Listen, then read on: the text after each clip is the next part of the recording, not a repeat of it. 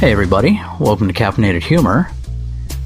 You know, there's times where you just have a taste for something and it's not available, so you have to make do with something else.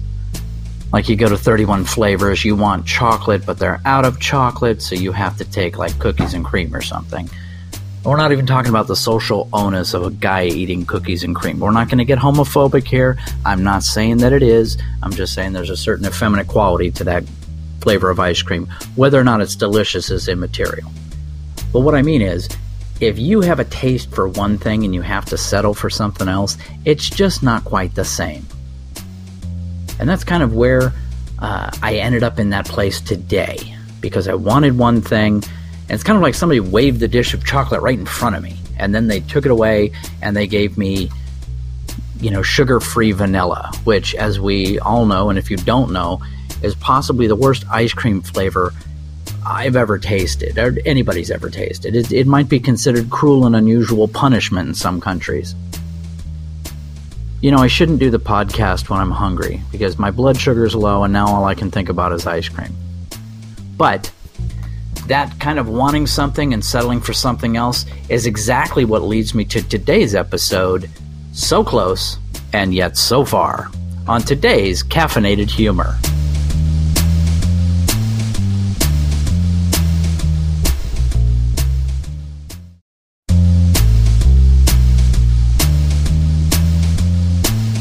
It is cold as hell and I am wearing shorts.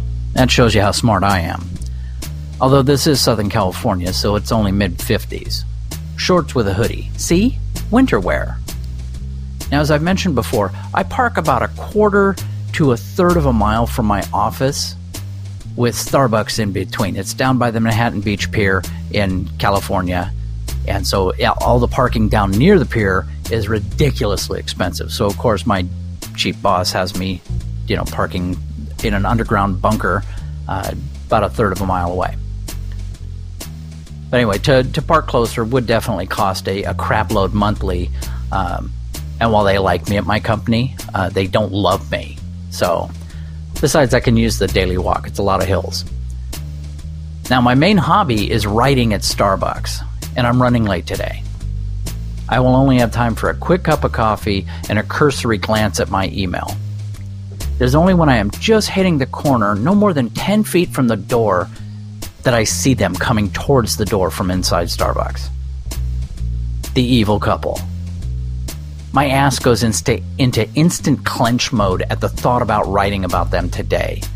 I mean, I've written several thousand words about this beast of a woman and her husband, recorded upwards of a full hour about them.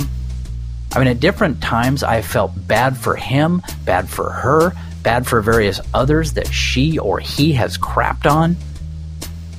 And I'm still in love with my original description of her. She thinks everyone is a moron, and she is so sick of their shit.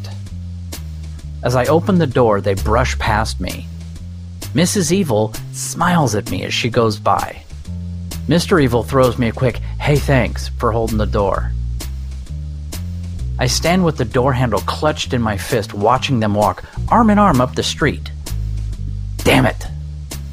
Do you know how many days I've waited for these two? They're my favorite subject to write about. I mean, some of the most vile, hysterical blogs, podcasts I've ever done have been about them. And I missed the show today. Crap. I need to get back on my game. Back when I first started all this, specifically about these two, I would show up early and lay in wait for these two for at least a full hour before I had to be at work.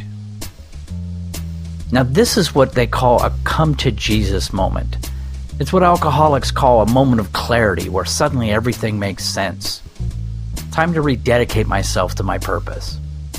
Now, all of this goes through my head in the few seconds between watching them walk off and scooting inside because I'm cold and I need caffeine.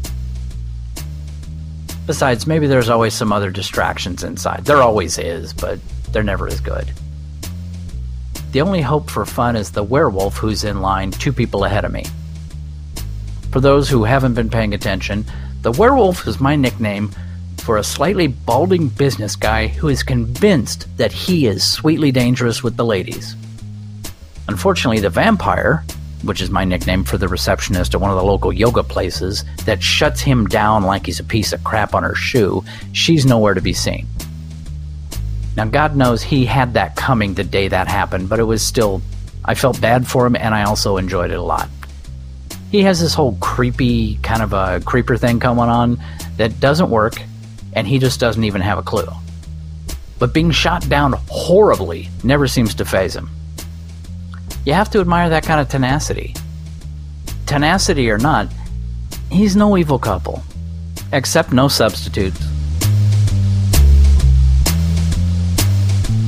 Hey, hope you liked today's episode. Like it, subscribe to it. Hell, there's a link around here to help support it.